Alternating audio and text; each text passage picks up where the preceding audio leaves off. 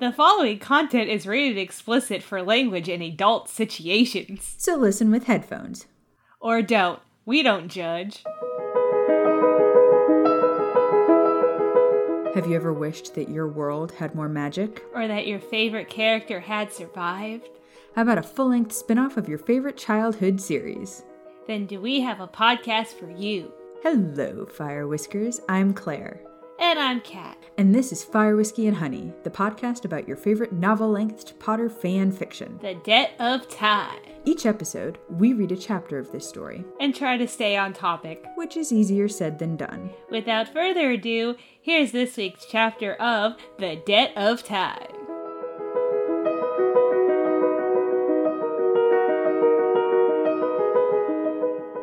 So you know how they have signs on the side of the road, like speed limit and stuff like that? So you know how it's like a pole and obviously the sign, right?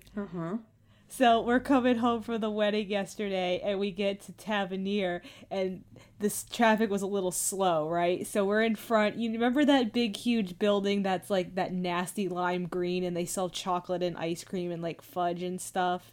Yeah. Yeah. So this car goes to turn into their driveway, misses the driveway, goes onto the grass, and hits one of those signs, and it just falls over. Just boom. And Kenny was like, that guy was like, F this sign, and then the guy was just like, oh, crap, so he just backs up and then goes onto the gravel and goes into the parking spot, and I'm just like, the front of your car has to be, done. Now, I feel like those signs are designed to go down fairly easily to prevent, damage to both cars and drivers.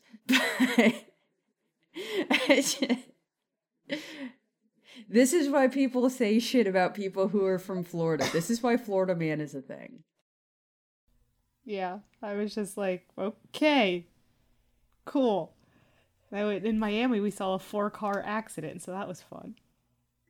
We didn't see it. We just saw the aftermath. I was just like, okay. There was, I think it was a storm, but whatever the highway is that goes from Tennessee to Missouri to Illinois, I think they said there was a 75-car pile up and there were 10 or 11 semis involved.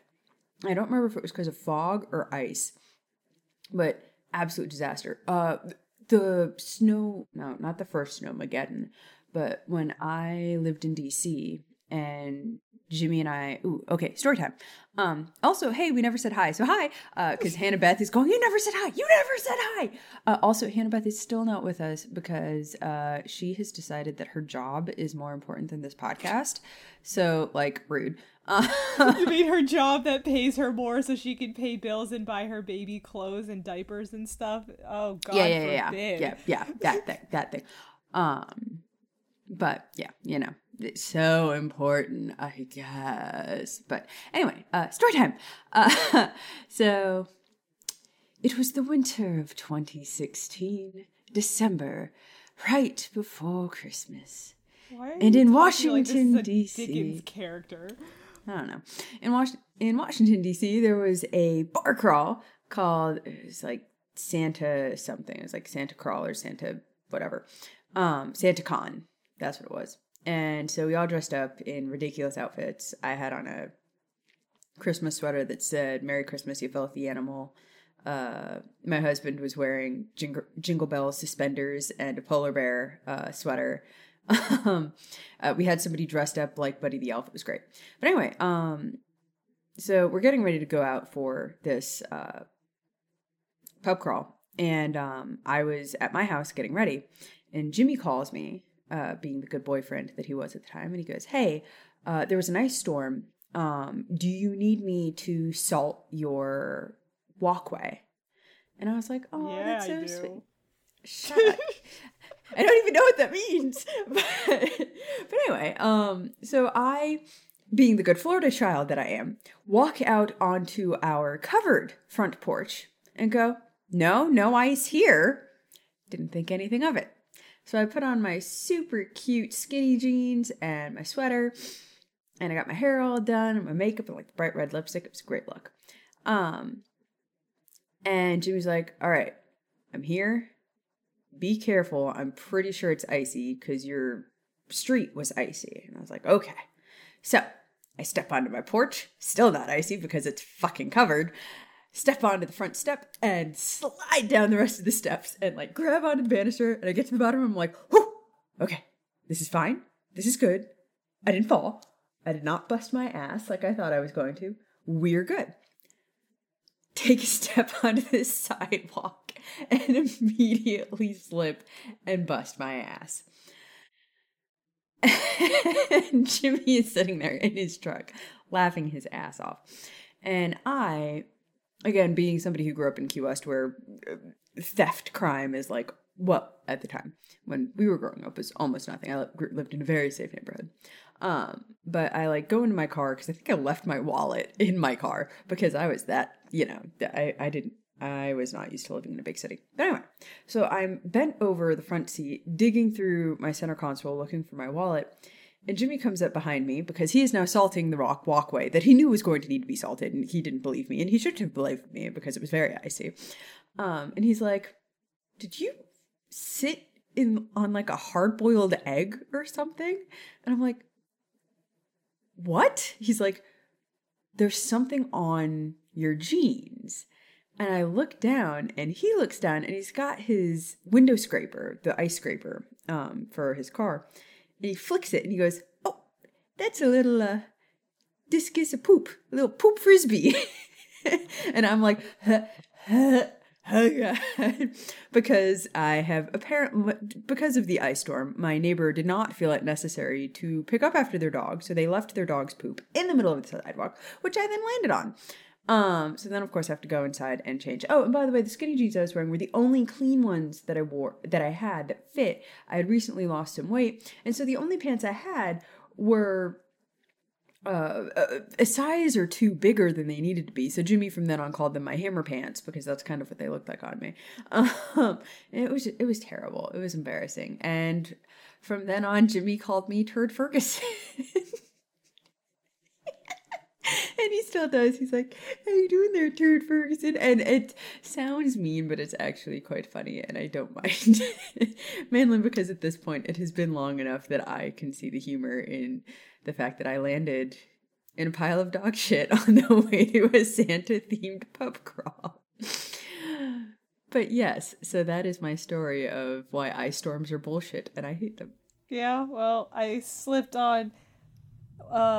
There was a can of that Arizona iced tea outside the band room once, and somebody had spilled it. And you remember how that floor was like a light color and that tea is a light color? Mm-hmm. So I didn't know it was there, and I slipped and bust my butt in front of all the choir kids, and they just like kept on walking. Some of which who I was friends with when we were younger and very good friends with, and she still did nothing, just walked right past me. And I was like... I used to spend more time at your house than I did my own, and you're not going to help me. You're just going to laugh at me and walk away. Okay. Where the fuck is my phone? Ooh, Milano. That is not your phone. Your phone has the dead of time. The Milanos do not. So, like, I know I'm going to Key West in a week and a half, and I really want to have a cute swimsuit ready body, but I also really like cookies. Where do you think you're going to be swimming? The beach? Oh, okay. My little island baby has never been to an island. He has never seen the ocean. He has never been on a beach. Oh my God, we have to videotape him on sand for the first time. That is going to be hilarious. Yes. You should have seen him the first time on grass. He was like, what is this? Like, he just cried. He was like, I don't like it. I don't like it. I did that just for if you Hannah end Beth. up having to stay at my house, we could put him in the pool. Oh, yes, because everybody send good vibes. My father has tested positive for COVID. He feels fine. He has nothing but a scratchy throat. He doesn't even have a fever. But he would test positive for COVID the week and a half before I go to fucking Key West. So yesterday, I was literally talking to Hannah Beth when I found out, and I was like, son of a bitch! And she was like, are you okay? I'm like, fuck. My fucking dad is fucking COVID. And she was like, oh no. And so I did what any good friend would do. And I immediately called Kat and went, hey, Kat, can I stay in your guest room? Which is nice because it's like far enough away from the house that if my child cries, he's not going to wake you guys up.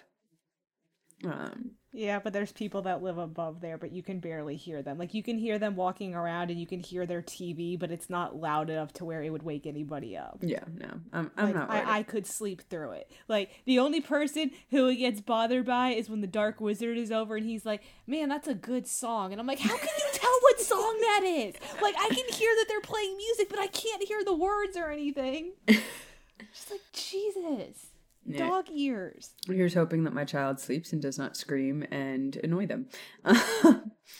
But I have to deliver their mail every day, so like I'm already annoyed because our mailman can't read apparently or doesn't understand the concept of like whatever. fun. But anyway, what had happened was okay, so everybody was at Grimald Place, and we started everybody out was with... kung fu fighting. Woo! Okay. Everybody was spell casting, but that's... Yeah. So, everybody's at Grimald Place, so we started out with people being very excited that Moody and Tox were there, because they just showed up. So then, they started talking about the Weasleys' trip to Egypt, and how rats can't live that long, aka Peter, because it's Ron's rat that was Percy's rat, and all this stuff. So that was just, like, side little chit-chat. Yeah, and then Arthur was basically apologizing. He's like, I should have known. He shouldn't have been living for 12 fucking years. Yes, well, Arthur's in his own little world. Like, he would be fascinated about a toaster. Like, it's fine. He's got 7 kids. He's not... it's okay that his brain doesn't work. Yeah, but it's whatever. So anyways, Sirius called Hermione kitten, and I'm guessing it's out of habit because she was like, kitten? And I'm guessing in his mind he was like, crap. My bad. But that was a nice save, saying that she has claws, so that was a good save on his part, but I was just like, ha ha. And obviously Creature was being a butt face as always because he is like a butt nuggets. Yes. And then I think it was, who was it? Mama's Black Portrait was being a butt face, like yelling at everybody and like being mean to Hermione because she's a mudblood. I did that in air quotes. And all of that because she is a butt face as well. And then Hermione even stood up for Creature after he called her one too and was very mean to her because she believes in elf rights and she has a bigger heart than most of us do. Yeah. But that's fine. And then Tonks wanted to be friends with Hermione and talk Sirius up, which I found hilarious. Like, yeah, I'll be nice to her. It's fine. Like, I'll just, like, morph my face and then I'll talk you up. And then she said something about, oh, wait, Remus, she's your ex too. Like, this chick kills me. I love her. I'd forgotten. It's amazing. I think she's probably one of my favorite characters in this series. I mean, obviously, yeah, like Maya. If I could hang out with her and Luna at the same time, that would be amazing. Oh yeah, and yeah. Ginny really comes into herself later in this series. I like her a lot in it. Yes, because I've been told in the book she's like a lot more whatever than she is in the movies, which makes me mad because I would have liked to have seen like. Oh yeah, no, I felt bad because like I like Bonnie Wright as a person. She was so wooden in those movies, and I think it's just because she wasn't given stuff to work with. But like, you know, when she like the first time she sees Harry, nailed it, perfect. The big wide eyes, and then running away. Perfect. Absolutely what she did in the books. But then she just never... Ooh, sorry, Hannah Beth. I'm kicking things. She never really grew past that. But anywho. Yeah. And then the Order had a meeting, and it was basically about how to keep Harry safe from Voldy. Yes, I said Voldy because I didn't feel like saying the whole name. But yeah, so they're all concerned about how to keep him safe and everything, about how Lily can no longer protect him, obviously, and all of that jazz. So that's basically what had happened was. Yeah, Sirius wanted Harry to come stay with him, and Dumbledore was like, no, he has to stay at the Dursleys' house because that's where the protection is. Sirius was like, that's bullshit, and Dumbledore was basically like, deal with it. It is bull crap. Mm-hmm. It is owl crap since we're being magical. Yeah. Vidi Kedavra. You don't know what that is. There's a bajillion videos, and it's this voice, and I think it is Ralph Fiennes' voice. I think they just like sped it up or something, or somebody was imitating him or something. But instead of saying Avada Kedavra, he goes, Avada Kedavra. And it's just this ridiculous thing. It's like people picking up random things that are like stick-like and then just and like pointing them, and then it goes. But anyway, I actually just posted. It's like I found a meme that was like, it was a picture of Harry when he's doing Expecto Patronum. So one picture on the top, it says, me at 12 years old with a random stick I found. Me at 26 with a random stick I found. Exactly. And I'm just like, it's truth. Yep. But yes, that baby video, I just saw it before we started. That it was so cute. Dude, that child put more energy into his spells than most of the cast of the Harry Potter series. Also, that is... Nope, not going to say it because then I have to put something in the baby jar. I can learn. Anyway. Author's note, reference chasers, read Order of the Phoenix, chapters 3 through 9.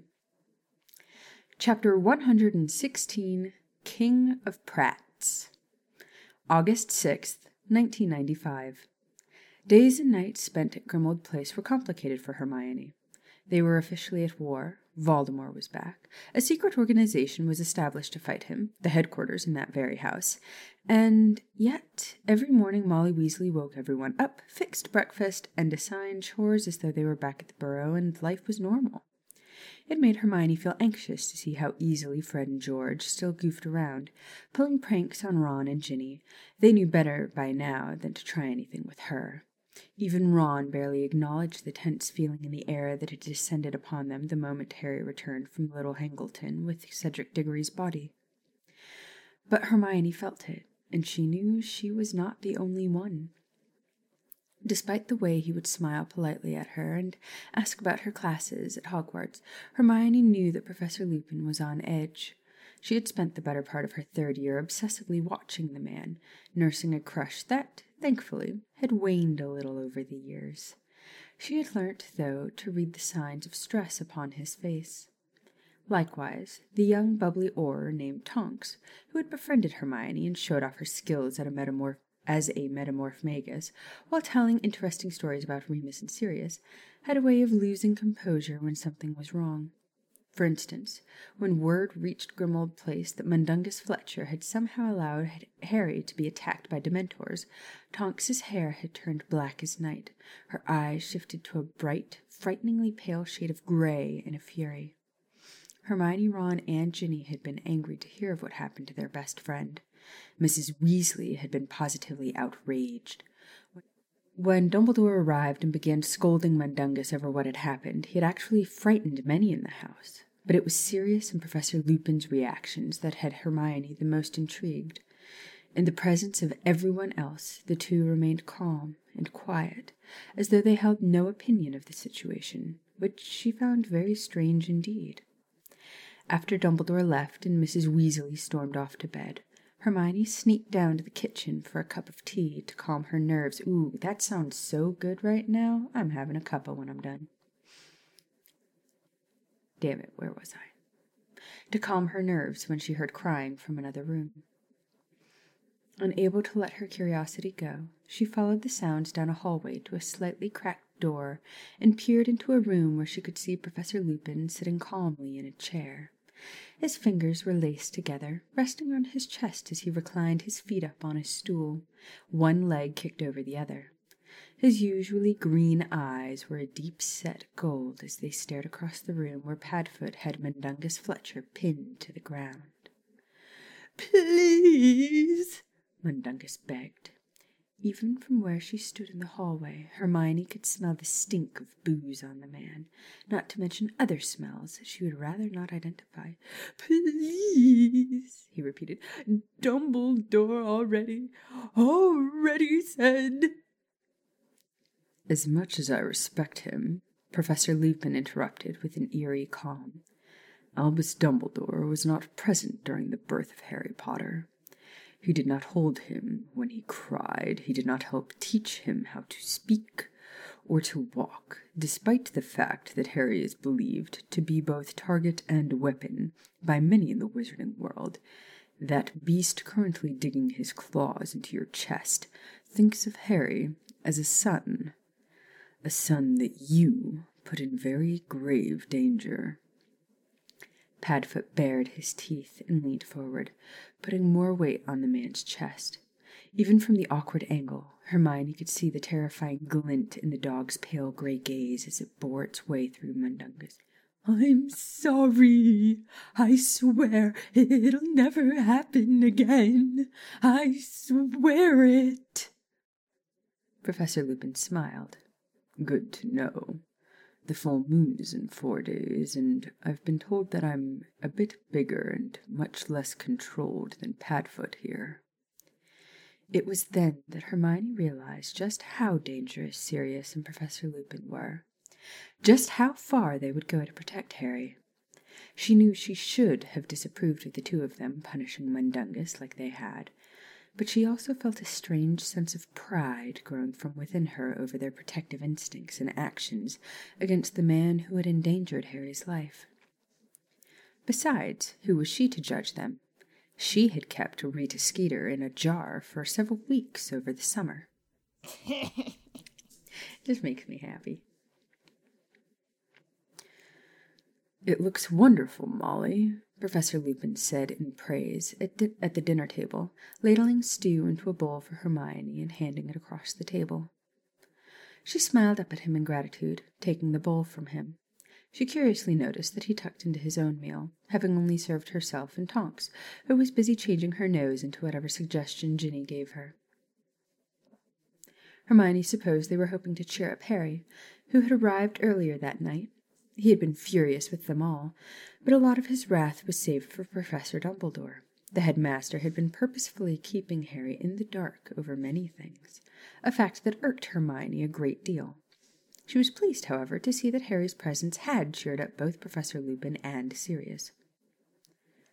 "Can't you get your own food?" Ron whispered. She turned and stared at him, confused. "What?" "You haven't noticed, Hermione? Lupin fixes up your plate at every meal. You and Tonks. Has done since we got here." "It's called being polite, Ronald." She scowled, hiding back the strange way it pleased her to note that Ron was right. Professor Lupin had fixed her plate at every meal, and he knows how I take my tea, she thought to herself, as she remembered her meeting with him in his office during her 3rd year. "I don't see him fixing up my plate," Ron grumbled, with a pout.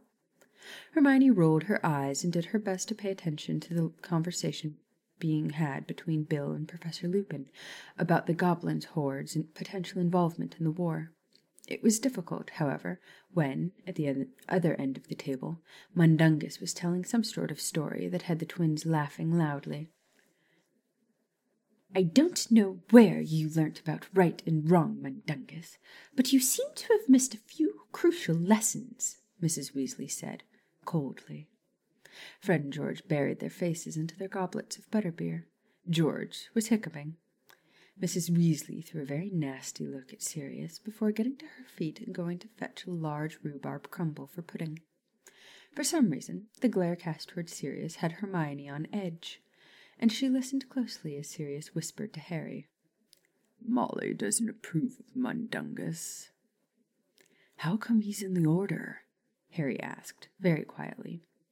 "He's useful," Sirius muttered. "Knows all the crooks. He would, seeing as he's one himself. But he's also very loyal to Dumbledore, who helped him out of a tight spot once. It pays to have someone like Dung around. He hears things we don't. But Molly thinks inviting him to stay for dinner is going too far. She hasn't forgiven him for slipping off duty when he was supposed to be tailing you." Everyone began digging into their pudding, save for Hermione, who was staring at Sirius in confusion. Hadn't she seen him threaten Mundungus a few nights ago because of what had happened to Harry? She wondered if Sirius was purposely not telling Harry how he felt about the situation so that he would not worry. She did, however, catch a brief look shared between Sirius and Mundungus, where the latter swallowed hard and reached nervously for a flask that he kept in his cloak pocket. "Nearly time for bed, I think," Mrs. Weasley yawned, once pudding was through and all the plates had been shifted from the table to the kitchen sink. Not just yet, Molly, Sirius said, turning to look at Harry. You know I'm surprised at you. I thought the first thing you'd do when you got here would be to start asking questions about Voldemort. Next to her, Ron gasped at Voldemort's name. Hermione rolled her eyes at the noise and turned her attention to Harry, who suddenly looked relieved that someone was actually speaking to him about something important. I did, Harry exclaimed indignantly. I asked Ron and Hermione, but they said we're not allowed in the Order, so... And they're quite right, Mrs. Weasley interrupted. You're too young. She sat bolt upright in her chair, her fists clenched upon its arms, every trace of drowsiness gone from her previously tired face. Since when did someone have to be in the Order of the Phoenix to ask questions?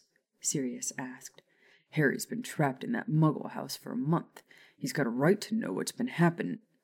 Sirius never finished his thought as the twins burst into the conversation. Hang on! How come Harry gets his questions answered? Harry's not even of age.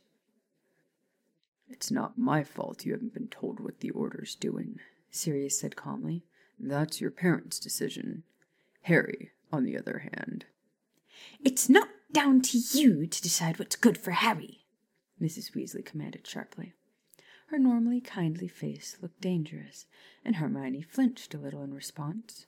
She noticed that Ron and Ginny did as well, likely aware of the anger that their mother's tone implied. You haven't forgotten what Dumbledore said, I suppose? Which bit? Sirius asked politely, but the edges of his tone sounded like they were coated with steel, as though preparing for a fight. Hermione's eyes widened slightly as she recognized that look on his face, that same dangerous glint in those pale gray eyes that she had seen when he had been punishing Mundungus. Her heart thudded. She might have expected it to have been out of fear, but she felt her cheeks warm over as well, and a strange thought occurred to her. Am I attracted? No, that's preposterous.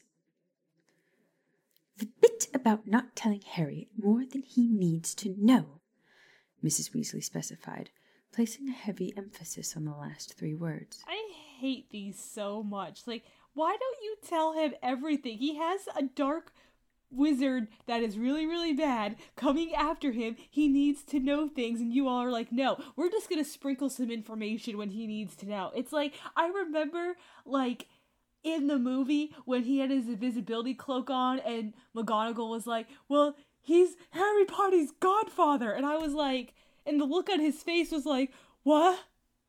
What?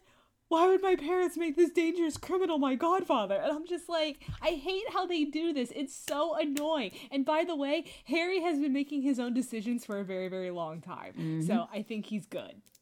And he also makes Ron and Hermione's decisions apparently too, because they follow him everywhere.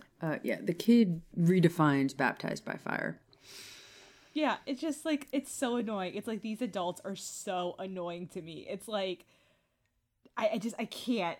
I have no words. It just frustrates me so much. Mm-hmm.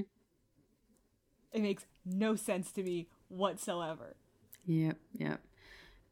And I think, honestly, I think that's one of the big lessons that we, as the adult Harry Potter generation, should get from Harry Potter.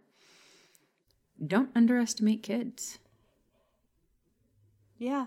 Because they know more and sense more than you think that they do. Yeah. And, like, it's really frustrating. It's like, I heard a story recently, I forget who it was, but they have a kid, and I guess they were divorced or something, and they asked the kid if they liked the new boyfriend now, and they were like, no, and they were like, why not? And then the kid was like saying, well, I think they're this and this, and they were like, well, what do you know? You're just a kid. And then eventually the mom was like, oh. Yeah. I should have listened to my kid. Mm-hmm. And I'm like, yeah, you kind of should have. Yep. And I think Molly's persona really plays into a phrase that has lived in my head rent-free since I heard it. Strict parents make sneaky kids. Yes. You cannot force them to do what you want if they don't want to do it. The only thing you're doing is making it so they don't talk to you about it. Yes, and when you make them like scared of you, that is when it's really bad too, because like I think I was a little bit in that category, because like, mine weren't horrible, and I didn't like have like a lot of like strict rules, but there were some things that I was not okay with like talking about, because there was this one time where I did something that I really shouldn't have done, but I did it because I didn't want them to be disappointed in me for doing it, and it could have gone so bad, but it didn't, because I had somebody watching out for me that night. But like, yeah, no, and it's like just, that doesn't work. With my parents, like, with some things, I had no issue going to them with, like, alcohol. Alcohol was never a forbidden subject in our house. If I said, I wonder what gin tastes like, my dad would be like, here, I'll make myself a gin and tonic, and you can have a sip. And I'd be like, oh, okay. And I'd take a sip, and I'm like, that's fucking terrible. It's like drinking Christmas trees. And he was like, yeah, it's probably not your cup of tea right now. And so, like, I never felt the need to go out and party with my friends. But, there were other things where it was like, okay, this is clearly not something I can talk to them about. And so I didn't not do it. I just didn't talk to them about it. And I talked to other people my own age who were 16 and 17 and 18. And that is not the people that you want to be getting advice from when you were 16, 17, or 18-year-old. Yeah, and like nobody, and you posted something about this sort of like earlier, but like nobody talked to me about what goes on in my own body. I had to learn that in school or from you. My God. That was not right. Yes. So tell your kids things. Talk to them about stuff. Okay, so yes, I just recently shared something about how important it is to teach children what their parts are called and use the proper names like penis and vagina. Because if somebody says, so-and-so licked my cookie, okay, that doesn't sound terrible. But when you find out that cookie is what they call a certain part, it's like, oh God, okay, that is not good. And, in child abuse cases have been lost because the child did not have the words to accurately describe where they were touched. And as a result, it caused reasonable doubt and the person got off. So, like, it is very important to teach your children, what their parts are called. But there's also the fact of penis shouldn't be a word that makes people go, eee. They're everywhere. 50% of living things have them. 50% do not. Yeah. The other 50% have vaginas, which is also not a bad word. Like, let's move past not being able to talk about this. I'm not saying teach a child the intricacies of how sex works to create babies, but I'm also saying talk about shit. If your kid asks questions, tell them the truth. Like, and obviously I'm not telling people how to parent, but like, I think when you make something an area that your child doesn't feel comfortable talking to you about, it doesn't mean they're not talking about it. It means they're not talking to you about it. And I will now step off of my soapbox and we will continue this wonderful podcast. Amen, Sister Fred. But the point is don't be like Harry's. Yeah, don't be Molly Weasley. People. Talk to your fucking kids. Talk to your friends. Don't keep people in the dark just because you are trying to protect them, because you're not protecting them. You're just forcing them to go elsewhere. Yeah. And elsewhere is probably Google, and Google is going to tell them that they're dying of a brain tumor. So, like, don't go with Google. Yeah, don't do that unless you like know a little bit of medical terminology or know somebody who knows medical terminology. Do not do that. Dr. Google is not okay sometimes.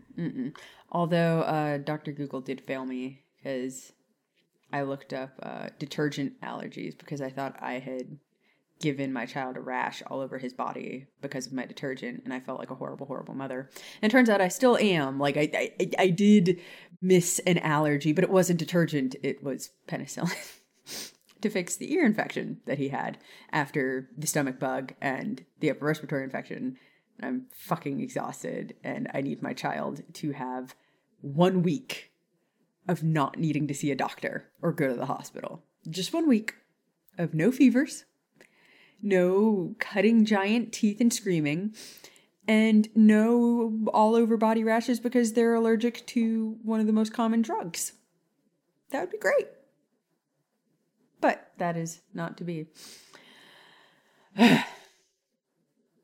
Anyway, the dead of time. I don't intend to tell him more than he needs to know, Molly, Sirius said. But as he was the one who saw Voldemort come back, he has more right than most to... But Mrs. Weasley cut him off once more. He's not a member of the Order of the Phoenix. He's only 15 and... And he's dealt with as much as most in the Order, Sirius said with a growl, and more than some. No one's denying what he's done, Mrs. Weasley yelled, her fists trembling in the arms of her chair. But he's still... He is not a child, Sirius barked impatiently. He's not an adult either, Mrs. Weasley shouted, the color rising in her cheeks. He's not James, Sirius. Silence filled the room, while everyone else was staring ahead at Sirius, waiting to see how he would respond. Hermione was watching Professor Lupin, who, for some reason, was looking at her. He looked guilty. Her heart began to beat harder. Why does he look guilty? I am perfectly clear who Harry is. Thanks, Molly, Sirius said coldly. I'm not sure you are, Mrs. Weasley huffed. Sometimes, the way you talk about him, it's as though you think you've got your best friend back. What's wrong with that? Harry snapped. Hermione reached out and took Harry's hand in her own and gripped it tightly, an attempt to help keep his temper in check, while at the same time offering what support she silently could. She could see Mrs. Weasley's point. The woman was a mother who wanted nothing more than to protect her children, and it was obvious that she considered Harry, and sometimes even Hermione herself, as one of her large brood. Hermione, however, saw the pain that Sirius looked like he was struggling to conceal. She saw the guilt that Professor Lupin was not even trying to hide. She saw the anger and the bitterness in Harry's eyes. What's wrong, Harry, is that you are not your father, however much you might look like him, Mrs. Weasley replied, her eyes still boring into Sirius. You are still at school, and the adults who are responsible for you should not forget it. And we use responsible very lightly. Meaning I'm an irresponsible godfather? Sirius asked, his voice rising. Yeah. Actually, you are. Meaning you've been known to act rashly, Sirius, which is why Dumbledore keeps reminding you to stay at home and... We'll leave my instructions from Dumbledore out of this, if you please, Sirius snapped loudly. Personally, Professor Lupin quietly interjected, I think it better that Harry gets not all the facts, Molly, but the general picture from us, rather than a garbled version from others. Well, Mrs. Weasley said, breathing deeply and looking around the table for support that didn't come. I can see I'm going to be overruled. I'll just say this. Dumbledore must have had his reasons for not wanting Harry to know too much, and speaking as someone who's got Harry's best interest at heart. He's not your son, Sirius muttered. He's as good as, Mrs. Weasley shot back fiercely. Who else has he got? He's got me. Still holding Harry's hand, Hermione felt the way her best friend's fingers clamped down on hers. Her heart broke at the longing way Harry stared down the table at his godfather. Sirius, on the other hand, looked enraged. Yes, Mrs. Weasley said, her lip curling. The thing is, it's been rather difficult for you to look after him while you've been locked up in Azkaban, hasn't it? Putting the phone down for a second. Hands down, the worst thing that Molly Weasley has ever said. And that is including all the bullshit she said about Hermione during the Goblet of Fire. And yeah. Sirius was fucking framed by his best friend. Sirius, who went into the house in Godric's Hollow went up, got baby Harry out of his dead mother's arms after walking past his dead best friend, practically his brother, giving his motorcycle to Hagrid to get Harry to a safe place, then going after Peter to make sure Peter was okay because he thought Peter was hurt. And instead, Peter fucking frames him for multiple murders and gets him thrown in Azkaban for 12 years without a fucking trial. And Molly has the goddamn brass to throw that in his face?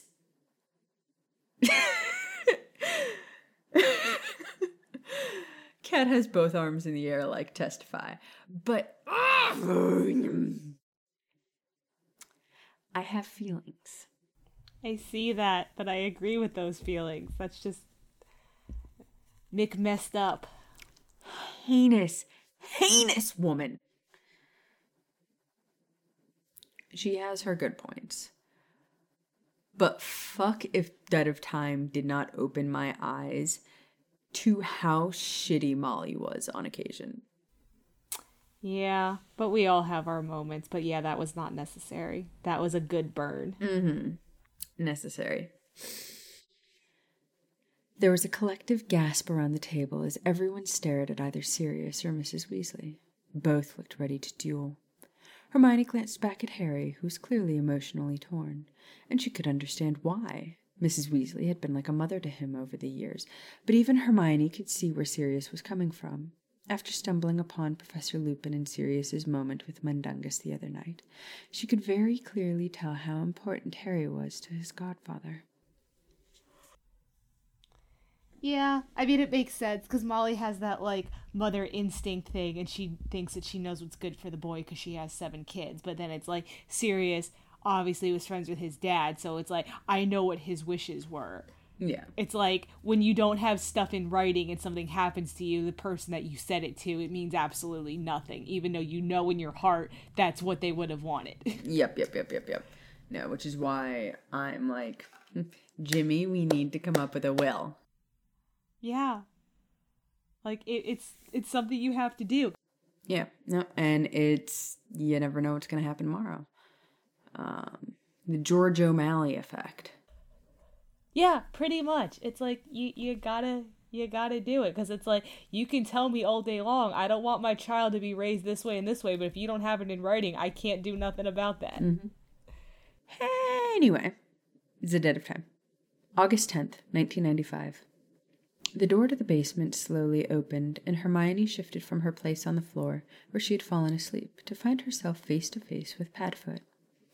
She had tried going to sleep that night, but the window in the bedroom she shared with Ginny had a clear view of the full moon. Knowing that Professor Lupin was somewhere in the house below, suffering, caused her heart to ache something fierce. She had silently pulled herself from bed, grabbing a book on her way, and made the short journey down the many steps to the basement where she knew Professor Lupin was being held behind a variety of protective wards. She had sat down near the door and listened to the sounds of pacing claws on pavement, loud sniffing, and the occasional bark. She figured that the ward included some sort of sensory block, considering her presence outside the door didn't seem to cause any trouble from within. When the opening door awoke her, she looked over to see Padfoot staring down at her. Hermione blushed. Sirius shifted into his human form and frowned, his brows furrowed. "Are you all right, Hermione?" She tried to think of a lie, but was too tired to come up with anything good. "I was worried," she admitted, and glanced behind him at the door. "Is he—" "He's fine. Sleeping. It'll be a few hours still until sunrise. I thought I'd get a cup of tea and some biscuits. Sirius cleared his throat. "Would you like to join me?" Hermione stared up into his gray eyes and smiled. He had regained a lot of the weight he had lost, both in Azkaban and on the run. There was no denying that he was handsome, darkly beautiful, in fact. His aristocratic features reminded her of the Malfoys, but the casual way he held himself was relaxing, comforting, even. Realizing that she had been staring and not answered him, Hermione turned her head down as she felt a blush fall over her cheeks. She shook her head and stood up. No thank you. I just wanted to make sure Professor Lupin was all right, she admitted, and made her way quickly for the stairs. She stopped when Sirius called after her. I'll take care of him, I promise, kitten, he said in a whisper, looking at her as though he were asking her for something rather than offering. He looked sad, guilty. Perhaps, she wondered, he was asking for forgiveness, but for what she could not possibly imagine, least of all why he would want it from her. Do you know what he's asking forgiveness for? I'm assuming it's not for calling her kitten again since she hates nicknames, so I don't know, actually. No, Shia can correct me if I'm wrong, but I believe he's asking Maya, essentially, for forgiveness for not taking care of Remus while he was in Azkaban. The words coming off his lips, as well as the only slightly less irritating pet name, and the genuine way he had spoken, as though he knew how important it was to her that Professor Lupin be cared for, felt intimate. It stirred something in her once more, and she tried to bury it under a polite smile before she rushed away, back up the stairs to her room. I have a question. Yes.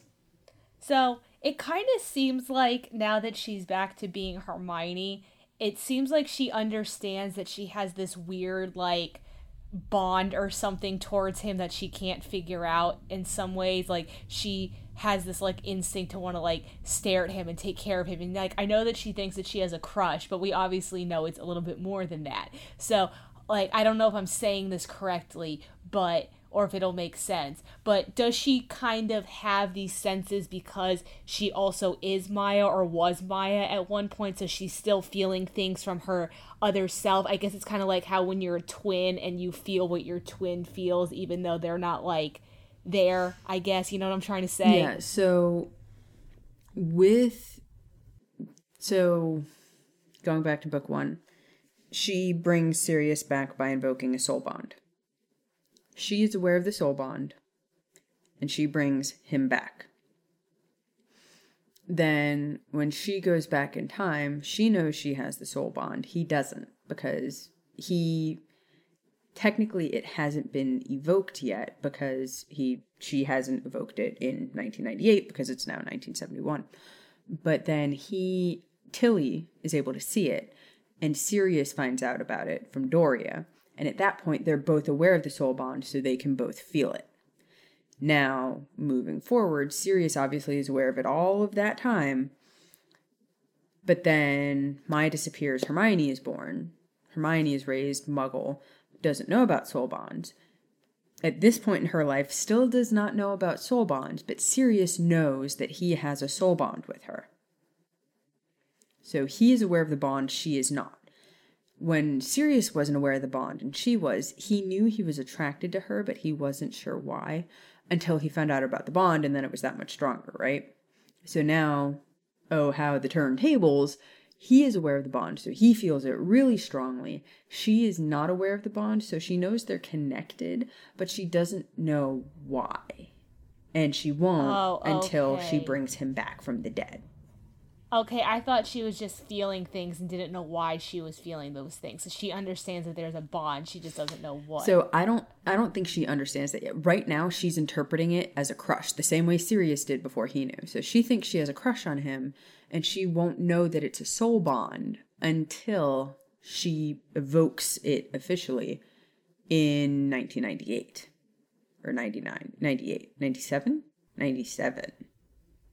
Got it. I just didn't know if it, like, worked differently because technically she's in the same body but not in the same body, and, like, I guess her mind is, like, obviously different as the two people, so I just didn't know if she, like... Their souls are ephemeral, ethereal selves are connected, but that's, like, it's her subconscious. Her subconscious is attracted to his subconscious. She just isn't aware of it. His has been pulled into the conscious brain. Hers has not. It's still back here. Oh, okay. So. Sorry, this is an audio podcast of doing a weird dance to try and explain subconscious and conscious. My dog is sighing at me because he's like, I want to go to the BATHROOM. which I can't say, otherwise he'll start pestering me. Once inside. Once inside, Hermione tried to catch her breath, shocked to feel her heart racing in a way that had nothing to do with sprinting up several flights. Great, she thought to herself. 2 professors, Victor Crumb, and now Harry's godfather? Why can't I be attracted to someone my own age? She silently scolded herself, wondering if she should try to be a little nicer to Ron. However, memories of how he acted over the Yule Ball put him at the bottom of the list for potential love interests, as he should be. Yeah, but she still ends up with him anyway. No. Not in this story, but you know what I mean. I should just focus on my studies, she thought quietly, and willed herself to go to sleep where she would absolutely, unquestionably, positively, definitely not have dreams about Sirius Black. Yeah, like you can control that. Absolutely not. Also, Jesus, this is the longest chapter in history. We are barely halfway through. August 31st, 1995. Hermione did not know how to apologize any better than she had already done. It wasn't as if she meant to insult Ron by being shocked that he had received a prefect badge, though she had, in fact, been quite shocked. What on earth had he done to become a prefect? Hermione worked so hard for years to get the badge that she coveted so greatly, and somehow, despite his poor grades, his habit of rule-breaking, his attitude and disrespect of staff members, like Professor Snape, Ron was deemed worthy to be a prefect? And her one moment of surprise had, apparently, earned her the cold shoulder and a glare any time she was in the same room as him. Fine, if he wanted to be that way. Your brother is a prat, Hermione mumbled to Ginny as she walked down the stairs to find her friend with her ear against a closed door. Surprisingly, Ginny did not even jump at the sudden intrusion. Which brother? They're all very prattish from time to time. You'll need to be a lot more specific. Well, I suppose considering everything lately, I should say Percy, Hermione answered with a frown. Seeing the heartbroken looks on Mr. and Mrs. Weasley's face any time their strange son was mentioned was terrible. But in this case, I meant Ron. Oh, he's king of the Prats, didn't you know? Ginny smirked. Earned himself the title when the twins went off to Hogwarts for their first year, leaving only me and Ickle Ronnie behind. But, Mummy, I don't want to be with stupid Ginevra. Ginny mocked her older brother, sobbing. He threw a temper tantrum at King's Cross and tossed my favorite stuffed dragon in front of the Hogwarts Express. Hermione gasped. He did not. Oh, he did.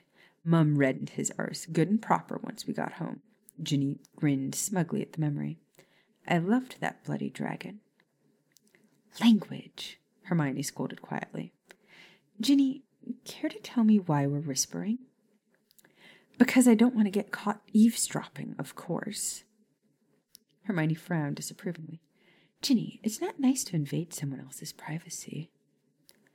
Sirius and Professor Lupin are giving Harry a sex talk, Ginny defended, as though that were a good enough reason to invade anyone's privacy. Hermione's eyes widened, and she rushed to Ginny's side. Budge over, I can't hear anything.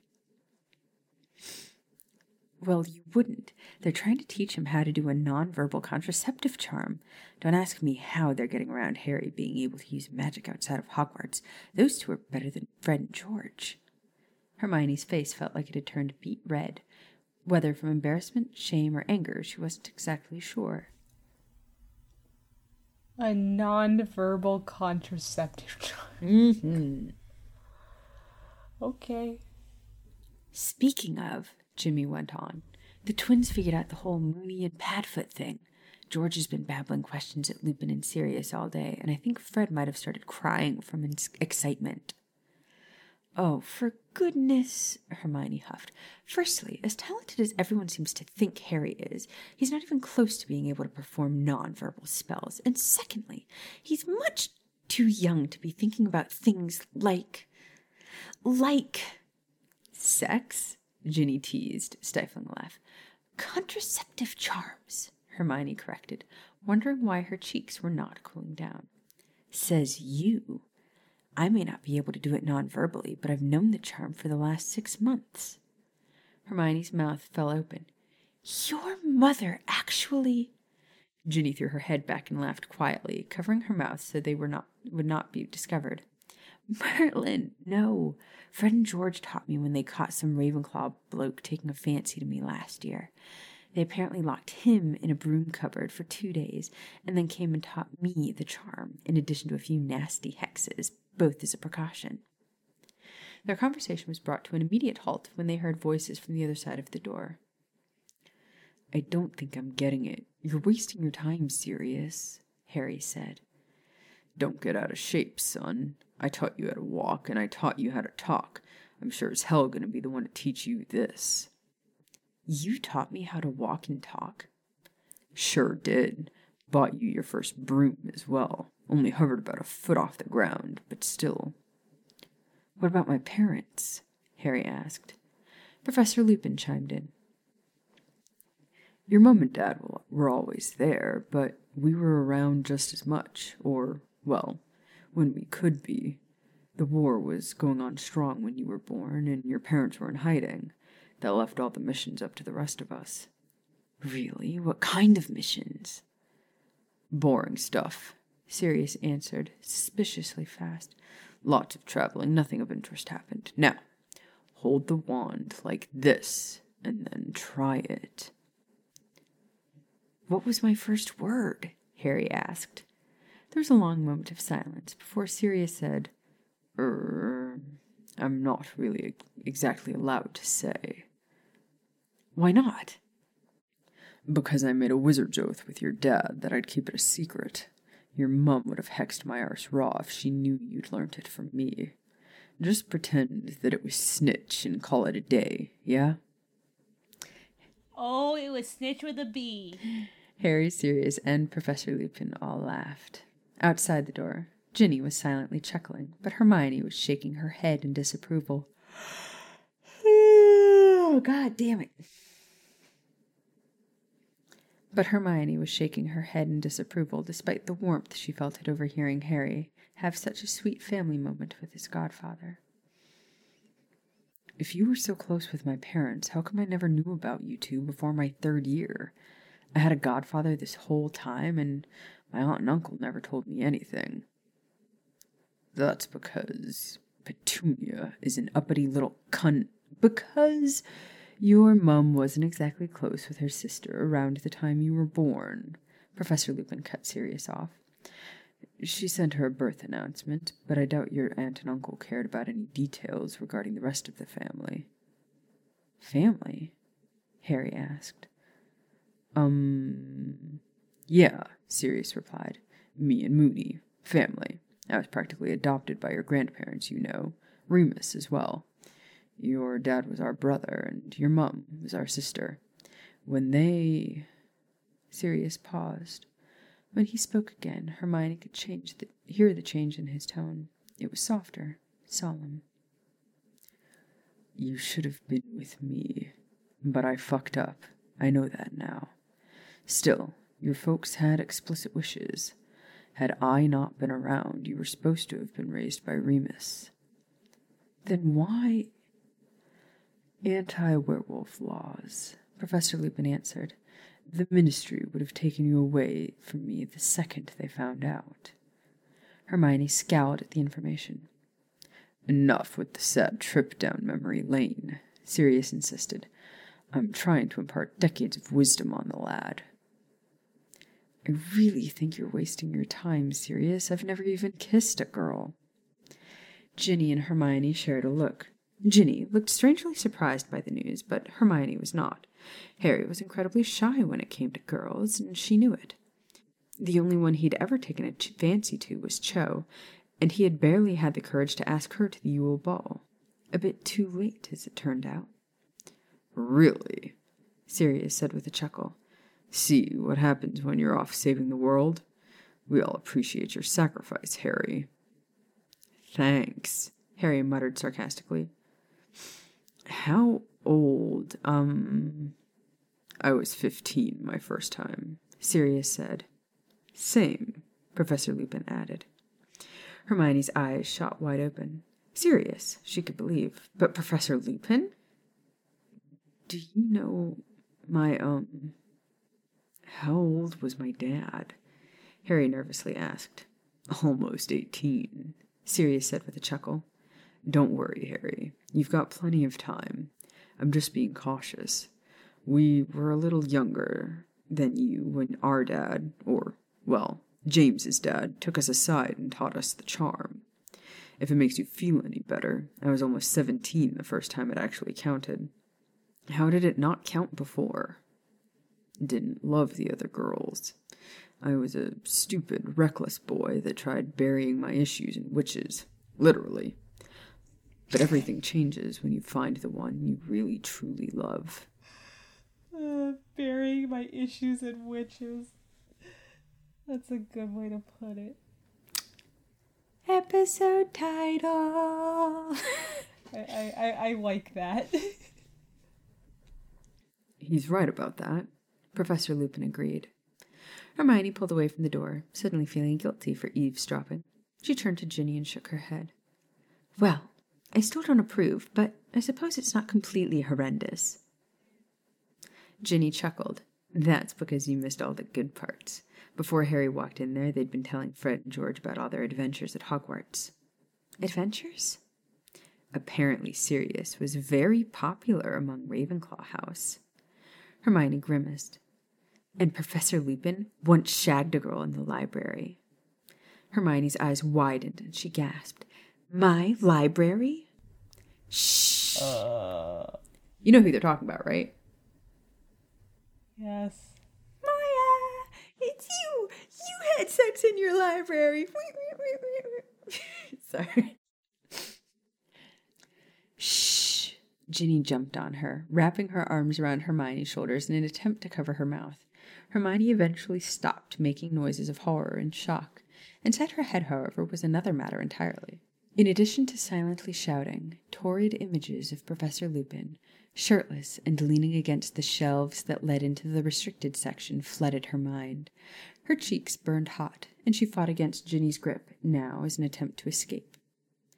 Girls! Mrs. Weasley called out, appearing at the railing of the first landing on the stairs.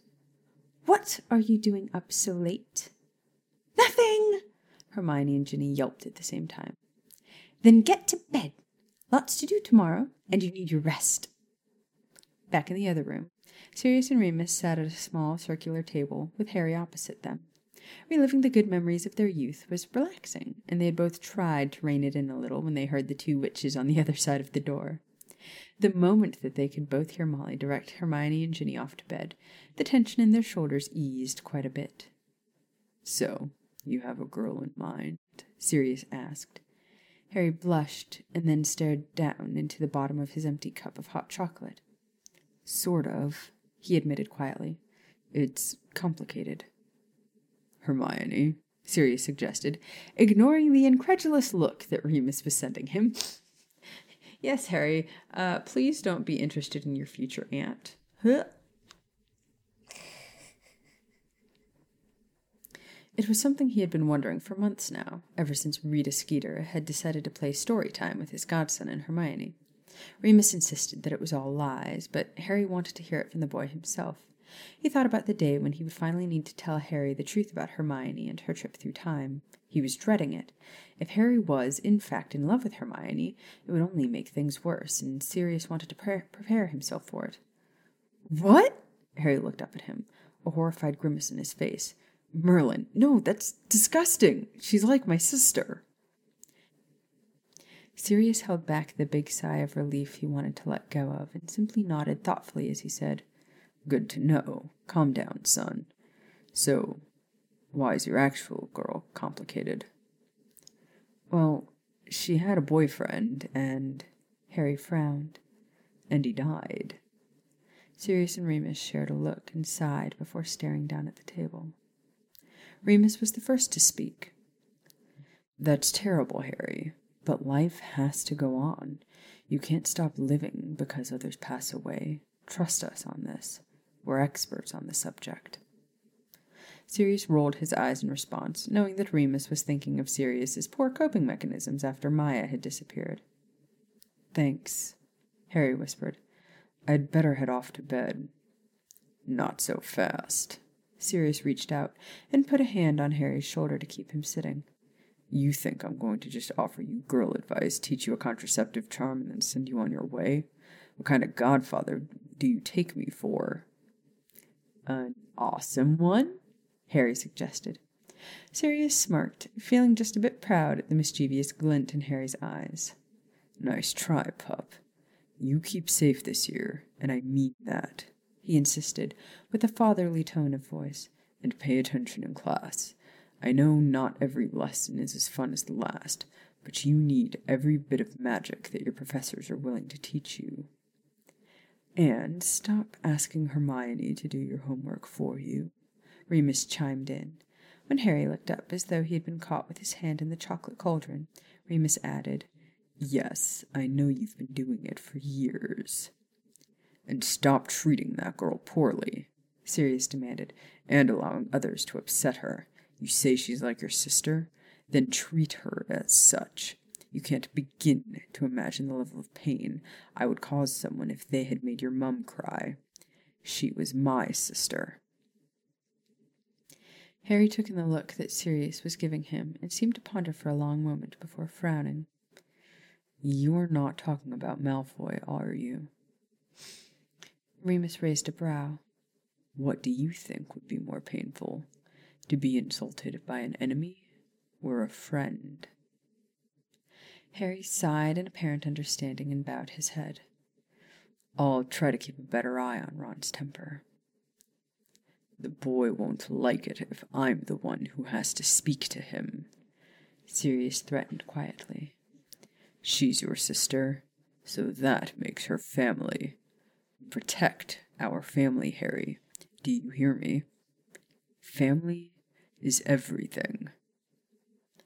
I understand, Harry nodded, holding his head up a bit higher. I won't let you down. Sirius... Nice timing, Max. Sirius smiled and pulled the boy into a tight hug. I know you won't. And scene. That's adorkable. Yeah. And you know what else is adorkable?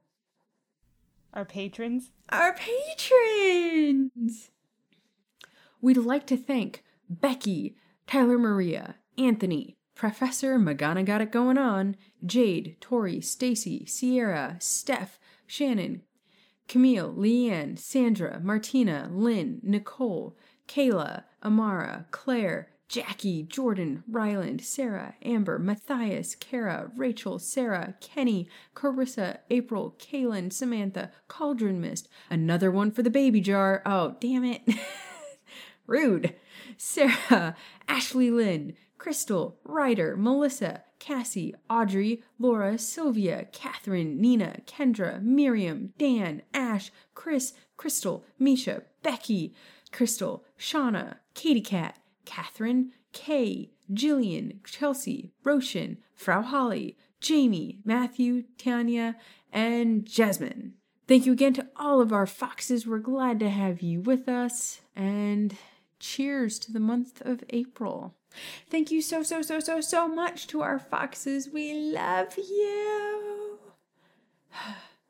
And we will see you next Fire Whiskey Friday. Whatcha?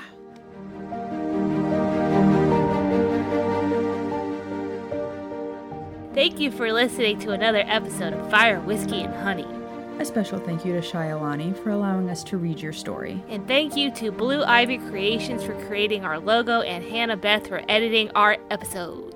You can find us on Instagram at FWHpod. And on Twitter at FWHpodcast. And on our website, FWHpod.com. If you enjoy this podcast and would like to support and get extra content, please support us on Patreon and review us on Apple Podcasts. Thank you to those who support us already. We wouldn't be here without you. See you next Fire Whiskey Friday.